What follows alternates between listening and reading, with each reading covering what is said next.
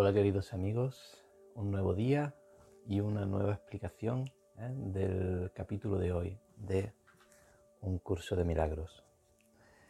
Estamos hoy en el capítulo 12, que es el programa de estudios del Espíritu Santo. Pero antes de pasar a la ilustración y en relación con el título de este capítulo, os quería comentar una cosa que para mí es tan importante que intento llevarla siempre conmigo. Bueno, siempre la llevo conmigo, intento recordar siempre que eso va conmigo. Y es precisamente el creador de este programa de estudio. Y esa conexión tan importante que ya hemos comentado es a lo que el curso especialmente se dirige, a reconocer la voz que habla por Dios, ese compañero, ese amigo, ese representante del Padre que es uno con nosotros, que es nuestro verdadero ser. Somos una unidad, no hay separación, realmente somos uno con Dios y con todos nuestros hermanos. Y tenemos un compañero desde siempre, y ahora estamos, gracias al curso y gracias, el que como nosotros también lo conocimos antes del curso, ¿no? En que en su camino, en algún momento dado, llegas a darte cuenta de esta verdad tan importante y de este compañero infalible que te ama sobre todas las cosas, que sabe todos los caminos, lo que más te conviene, y está siempre ahí extendiéndote la mano, dispuesto a guiarte a poco que tú te abras a ello. Entonces, como yo quiero abrirme a ello, Moni quiere abrirse a ello, ¿verdad que sí, Moni? Hola, Moni. Y realmente todos queremos tener o creer o recordar que ese amigo va con nosotros.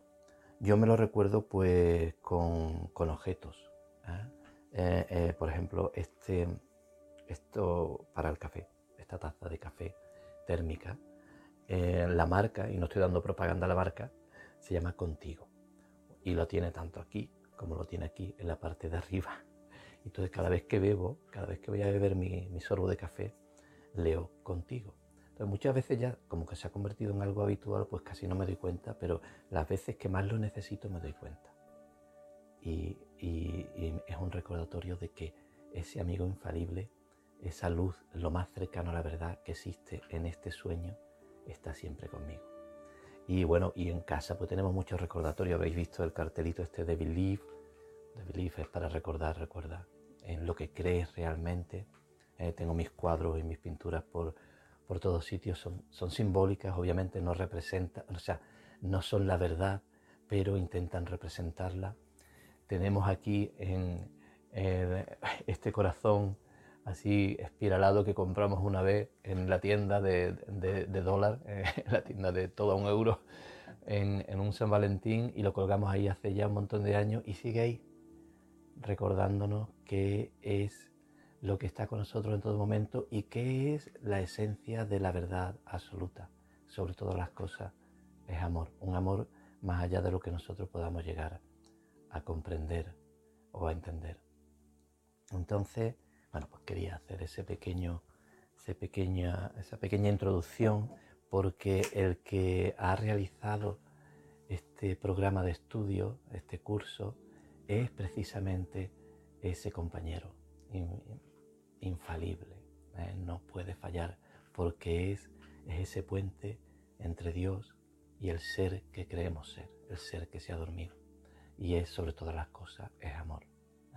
Y sabe todos los caminos, como ya he dicho antes. Entonces vamos a acercarnos a la ilustración. Moni, ¿tú te acercas? Hoy voy a ser un poco más breve porque este capítulo, como todos los capítulos, no lo puedo explicar entero.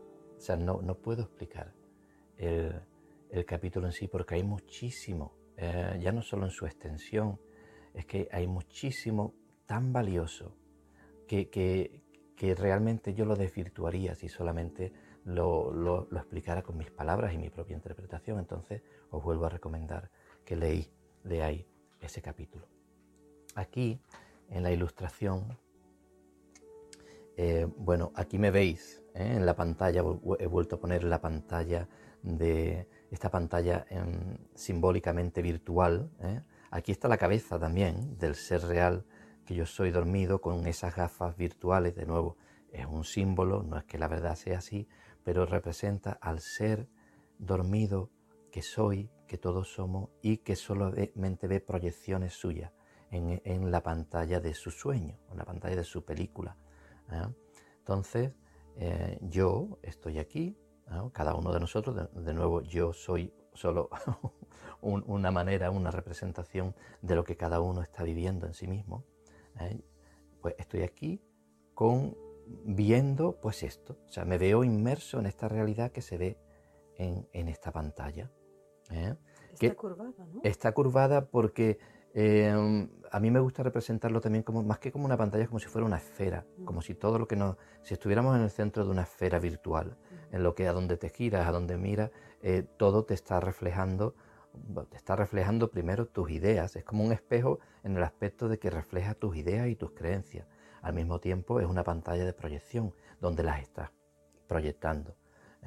Entonces, claro, como hemos dicho antes, aquello que te crees y aquello que asumes como verdad va a ser la fuente, va a ser el origen de la proyección que va a continuar. Por eso el futuro, de esta manera, tiende a ser una réplica muy parecida del pasado, porque está basado en las mismas ideas y las mismas creencias que seguimos nosotros proyectando. Por eso el curso ahí te lleva a romper, a dudar de esa película que te has montado, de ese pasado, de esa identidad que has hecho con el personaje. Yo aquí me veo aquí, pero cada uno se verá a sí mismo como normalmente se ve en el espejo. Esa idea que ha ido asumiendo, que además va cambiando también con el tiempo según nuestras creencias de cómo vamos a cambiar y cómo nos afecta lo que pensamos que es externo a nosotros, pero que en verdad es todo proyección de la misma mente. Y bueno, cada uno pues se verá a sí mismo y verá a sus compañeros y a los personajes de su sueño, o de su historia personal, entre comillas, reflejados en ese sueño. Y bueno, pues aquí yo veo pues puestos distintos personajes, no es que estén realmente en mi vida. Aquí no he puesto, por ejemplo, a Moni, que lo he puesto en otras ilustraciones. Pues aquí son distintos personajes. Pueden ser quien quiera que esté en vuestra vida, ya sea más cercano, más amoroso o más así que tengáis más conflictos con ellos, pero son todo lo mismo. La visión que solemos tener, aquí está, es una especie de fantasma, ¿no? Aquí, que está delante del personaje, del hermano real que es más allá de nuestra visión. Aquí esas proyecciones que hemos hecho sobre nuestros hermanos se están disolviendo. Son proyecciones de a lo mejor pues a lo mejor es muy dramático, y esta también, aquí a lo mejor siempre lo vemos como iracundo, o aquí otro desesperado, aquí otro lo vemos como codicioso, que solo piensa en los bienes materiales, incluso egoísta, ¿no? En el aspecto en el que la psicología define el egoísmo, ¿no? Uno de los aspectos en el que se define el egoísmo desde el mundo, ¿no? Solo pensando en sí. Pero en verdad todo eso son también proyecciones, igual que todo lo demás. Con esas proyecciones no solo estamos creando una película falsa, es que la estamos proyectando sobre la realidad que está más allá. O sea, hay una realidad que es bueno, en primer lugar es el cielo. El cielo, aquí vemos, representaría el Hijo de Dios real. Al mismo tiempo aparece como el Espíritu Santo en muchos sitios, porque en verdad es uno con Él y con nosotros. Pero esto podría ser el Hijo de Dios real que no está dormido, y que al mismo tiempo es el puente entre Dios. Aquí arriba estaría Dios también, lo hemos puesto como una esfera, como un ojo en otro dibujo. No lo pongo, pero se entiende que está ahí, aunque vuelvo a decir lo mismo. Esto no es que Dios esté en un sitio solo, Dios es todo, pero aquí lo represento yo así, de esa manera. Y otros hermanos, hijos de Dios, representados por estrellas, como la estrella que tiene en su frente. Nosotros, el ser que se ha dormido aquí abajito, a la izquierda, volvemos a él, somos una parte, esa parte que no recuerda quién es del Hijo de Dios, que al verse metido en la película, en un momento dado ha olvidado quién es, y pues se ha creído la película, y al creerse la película y creerse sobre todo separado de lo que está proyectando, y creer que eso que está proyectando tiene vida propia y es externo a él, pues empieza a sufrir pues eso, todo lo que una película en que una realidad en la que tú te ves separado, pues puede otorgarte, ¿no? Pues peligro, miedo, distintas opiniones, ataques, carencia, porque ya es una realidad limitada, no hay suficiente para todos, competición, infinidad de cosas, drama, tristeza, enfado, y bueno, pues lo mismo, con la creencia de carencia pues surge esa necesidad de protegerte y de acaparar solo para ti, ¿no? Como reflejaría aquí esta imagen, o intentar solucionar los problemas en base a las soluciones que ese mundo ficticio y carente y limitado, al igual que nuestra propia identidad, nos ofrece. Entonces en el curso dice que intentar solucionar los problemas con los métodos del mundo es utilizar magia. Eso es lo que llama magia. Es utilizar algo que no es posible. Está utilizando medios que no son reales, porque el único medio que puede generar un cambio es la mente. La mente real, la mente original no necesita ningún cambio porque sigue siendo perfectamente tal como es, completa, amorosa, feliz y consciente de su unión con Dios y de todo el conocimiento que Dios tiene. Pero aquí en el sueño la mente se ha limitado y está proyectando, viendo todas esas irrealidades. Lo único que puede hacer cambios reales, o sea, cambios, o puede cambiar reales, aquí tenemos que tener cuidado cuando hablamos de real o ilusorio. Lo único que puede generar cambios en la pantalla de nuestro sueño es la mente. O sea, podemos generar cambios con la magia, ¿no? O sea, con la magia tal como lo define el curso, o sea, con nuestras acciones, pero sigues estando dentro de la película, sigue siendo una irrealidad. Y mientras creamos que los cambios solo provienen de nuestras acciones o de las cosas que el mundo nos ofrece, esos cambios no van a ser permanentes. Porque el único cambio real es el que viene de nuestra mente. Es nuestra mente la que genera realmente el cambio en la pantalla de nuestro sueño, con nuestras creencias.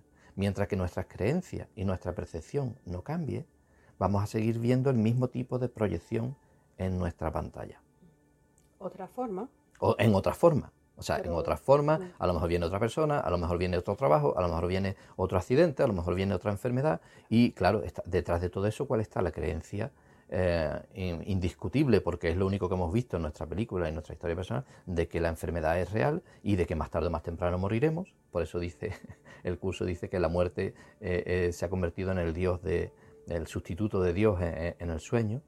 Y vamos viéndonos, deteriorándonos a nosotros mismos, deteriorándose nuestro mundo, en guerras, infinidad de cosas, pero todos son proyecciones de nuestra creencia principal de que estamos separados, de que somos un cuerpo, de que el mundo externo es algo aparte de nosotros y que no tenemos control sobre ello, y aparte, incluso aquí me gusta comentar a veces, incluso cuando empezamos a darnos cuenta que nuestra mente tiene poder, todavía ubicamos nuestra mente dentro de nuestro cuerpo y nos seguimos viendo separados de lo exterior. Y entonces incluso para la gente que cree que visualizando o utilizando el poder de la mente puede cambiar las cosas, pero todavía cree en la separación y sigue viendo el exterior como algo externo a sí mismo, está creando, puede ver algunos milagros, pero no son milagros reales, puede ver algunos puede ver magia, ¿no? Igual que el efecto que un medicamento a lo mejor puede hacer en una enfermedad, no es real, es la mente que cree en el medicamento, la que crea el milagro. Pues lo mismo ocurre cuando creemos que nuestra mente, nuestras vibraciones, cambian las vibraciones externas, nos seguimos viendo separados, entonces le estamos dando poder a esa creencia. Y puede que veamos algún milagro, puede que veamos algo exterior cambiando, pero es nuestra creencia, nuestra fe en ese pensamiento, en esa creencia, la que origina el cambio en la película. Aquí recordamos el efecto placebo y el efecto nocebo, que es muy, muy popular en la ciencia y en la medicina. Todavía no se explica cómo funciona, pero cómo cuando le das una pastilla a alguien, una pildorita de azúcar, y le dices esto va a curar tu enfermedad, en la mitad de los casos la cura. Y lo mismo ocurre si le das algo que potencialmente puede parecer un veneno, le dices esto es un veneno, a mucha gente, creyéndose que eso realmente es veneno o es algo perjudicial, lo enferma.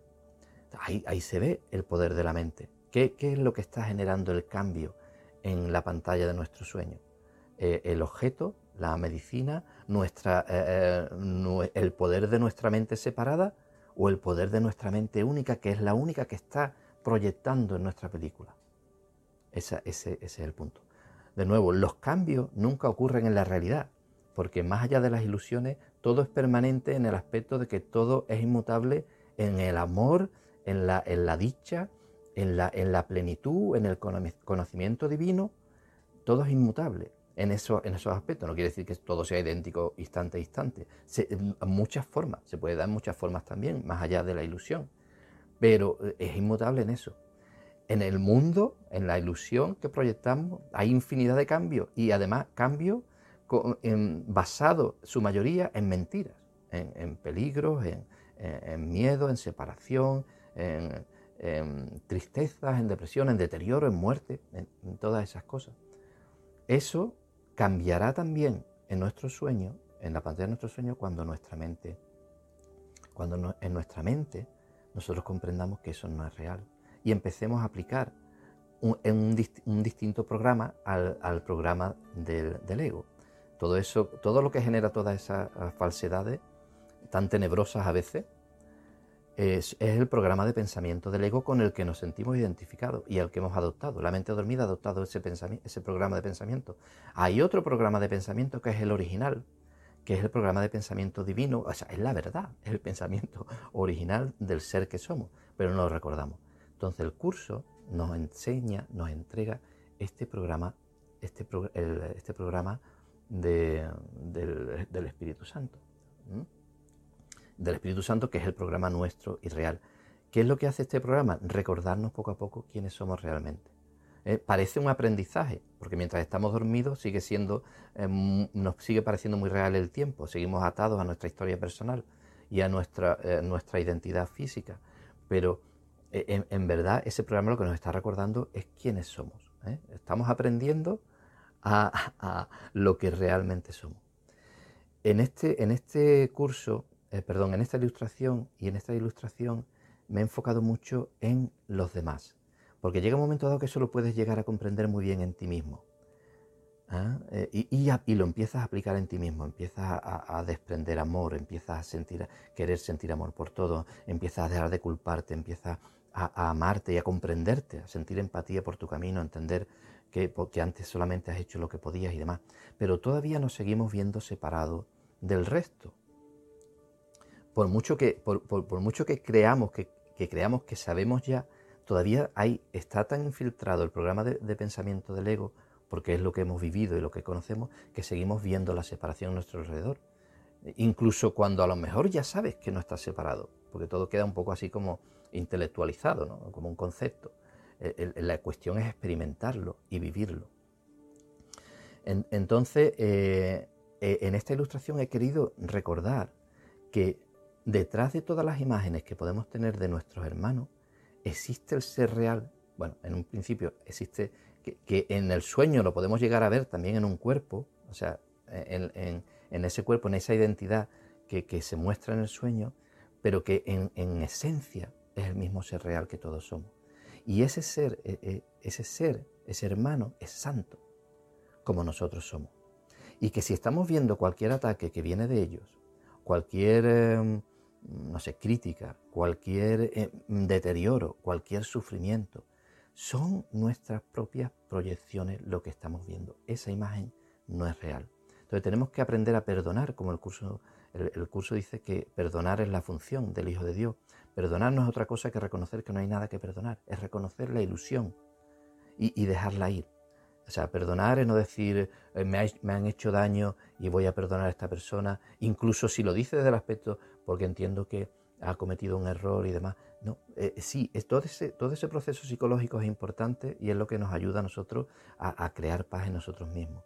Pero en verdad, el perdonar a nuestro hermano se consigue cuando realmente reconoces que eso que estás viendo no es tu hermano, es una imagen proyectada que has hecho, que tienes sobre él. Y al reconocerlo, ya no te duele, no le das importancia, reconoces que eres tú el que has creado esa imagen, el que estás proyectando esa imagen con tus propias creencias atadas a tu historia y a tu identidad y a tu creencia en la separación. Y entonces esa imagen empieza a disolverse. Y es cuando damos la posibilidad de que el hermano real que está ahí, el Hijo de Dios que está ahí, detrás de esas ilusiones, se muestre y nos hable. E incluso que el Espíritu Santo, porque el Hijo de Dios y el Espíritu Santo hablan con la misma voz, llegue a hablarnos a través de él o de ella. Y ahí, cuando empecemos a ver eso, es una clara indicación de que estamos muy cerca, estamos lo más cerca de la verdad esencial, de ese mundo real, de ese sueño feliz, que no es otra cosa que un reflejo de la verdad que está más allá, del cielo, ¿no? Como dice el curso, lo llama el cielo, ¿no? El reino de Dios, ¿no? Va a seguir siendo un sueño, pero va a reflejar el amor y la verdad que realmente está ahí, detrás de las ilusiones.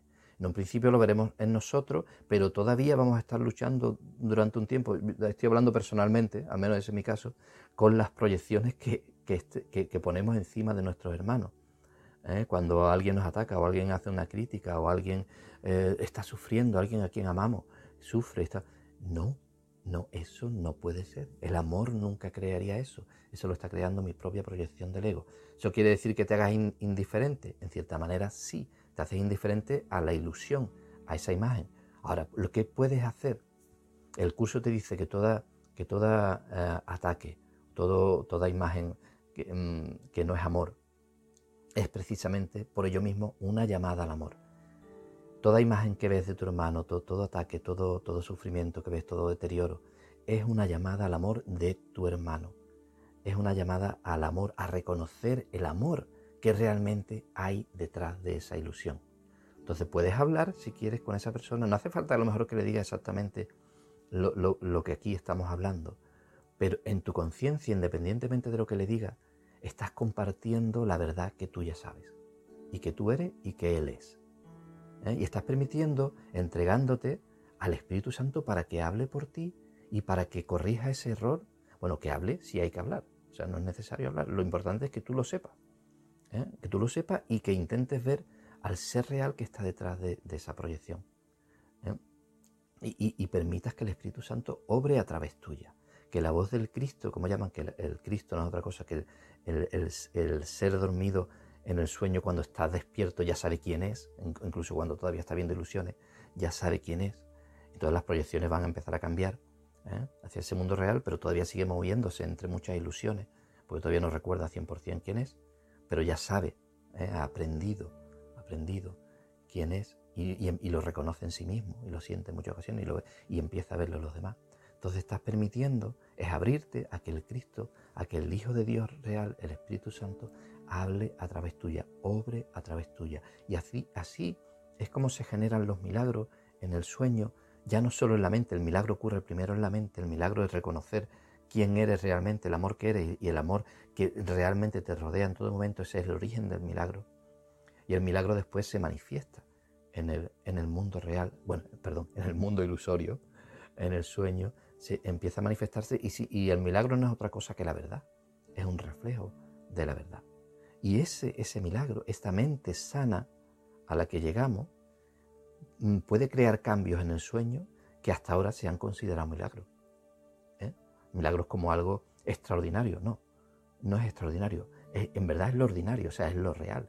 Lo real es que la sanación inmediatamente ocurra. Lo real es que se corrijan todas las apariencias de sufrimiento, las guerras, las enfermedades, la sensación y la proyección de carencia, todo eso en ti y en los demás, por supuesto. Mientras la sigas viendo en otros, aunque no la veas en ti, esto significa que todavía hay partes de ti que todavía necesitan ser sanadas. No te preocupes, no te castigues, entrégalas. Entrégalas a ese templo que hay dentro de ti, donde está esta representación de Dios, esta llama que hay en ti, es divina, lo que realmente, entrégalo al que sabe, que está contigo, como empezábamos el vídeo, ese amigo entrañable que está contigo, la voz que habla por Dios, entrégalo a esa luz, que es lo que realmente eres, pero que todavía no conoces del todo, entrégalo. Entrega todos los errores, aunque no sepas ni cómo se han creado, ni cómo solucionarlo, no eres tú el que tiene que encontrar la solución. O sea, cuando tú, digo tú, me refiero al ser dormido que ahora mismo está escuchando y que ahora mismo está hablando, en este caso, ¿no? Entonces, no soy yo, Alberto, o incluso el ser dormido el que tiene que corregir, porque yo no sé cómo corregir. Yo soy el que me he metido en este fregado, como dirían en mi tierra. Entonces, pero si hay uno conmigo, con todos nosotros, que sabe. Entonces es rendirte, entregarte a ese conocimiento, a ese que sabe, y decir, hágase tu voluntad, que se haga la voluntad de Dios, que se refleje la verdad de Dios, la voluntad de Dios, como realmente es en la realidad, que todavía yo no percibo, y pueda así reflejarse también en el sueño. El objetivo es cambiar el sueño, no, el objetivo es recordar, pero el sueño cambiado te va a dar pruebas, te va a dar más fe de que realmente tú estás avanzando, y te va a dar más fe de lo que ahora mismo estás aprendiendo. Entonces el cambio se va a dar en el sueño. Es necesario que el cambio lo veas en el sueño, que el cambio de ese amor y esos reflejos de la verdad. Pero no es el objetivo, pero es necesario. ¿Eh? ¿Tú tienes algo que comentar, Moni? Esto ha sido bastante completo y Sí. muy bien explicado. Gracias. Sí, muy bien explicado. Como siempre, me abro a que venga, a que el que sabe hable a través mía, y yo intento quitarme del medio. Y lo mismo os recomiendo, cuando estéis abrumados por proyecciones, o incluso cuando estéis bien, consejo a ese que está contigo. Y está siempre contigo. Y entregar todos nuestros errores, porque Él sabe cómo corregirlo. Y nos llegará el vislumbre, empezaremos a entender mejor, a comprender mejor de qué va todo esto. Con esa corrección de errores nos llega también revelaciones. Nos llegan revelaciones, nos llega claridad mental. Pero no somos nosotros el ser dormido, somos nosotros el ser real. O sea, el ser real es el que está haciendo todo esto. Pero el ser dormido, que es lo único que siento ahora mismo y percibo o que puedo percibir, no es el que tiene que buscar la solución. Ahora sí tenemos que permitirla y decir, esto es lo que deseo, esto es lo que quiero. Padre, mi ser, toma mi vida, toma las riendas de mi vida, ayúdame a comprender, ayúdame a decidir correctamente, decide por mí. Eso sí tenemos que nosotros que permitirlo. Mientras nos sigamos cerrando a nuestro mundo y a nuestra verdad y a nuestra, pues no permitimos que algo nuevo entre. Entonces, bueno, yo creo que ya está bien. Mañana tendremos otro capítulo. Que tengáis un día maravilloso y que seáis conscientes de lo que siempre va con vosotros. Un gran abrazo. Os quiero.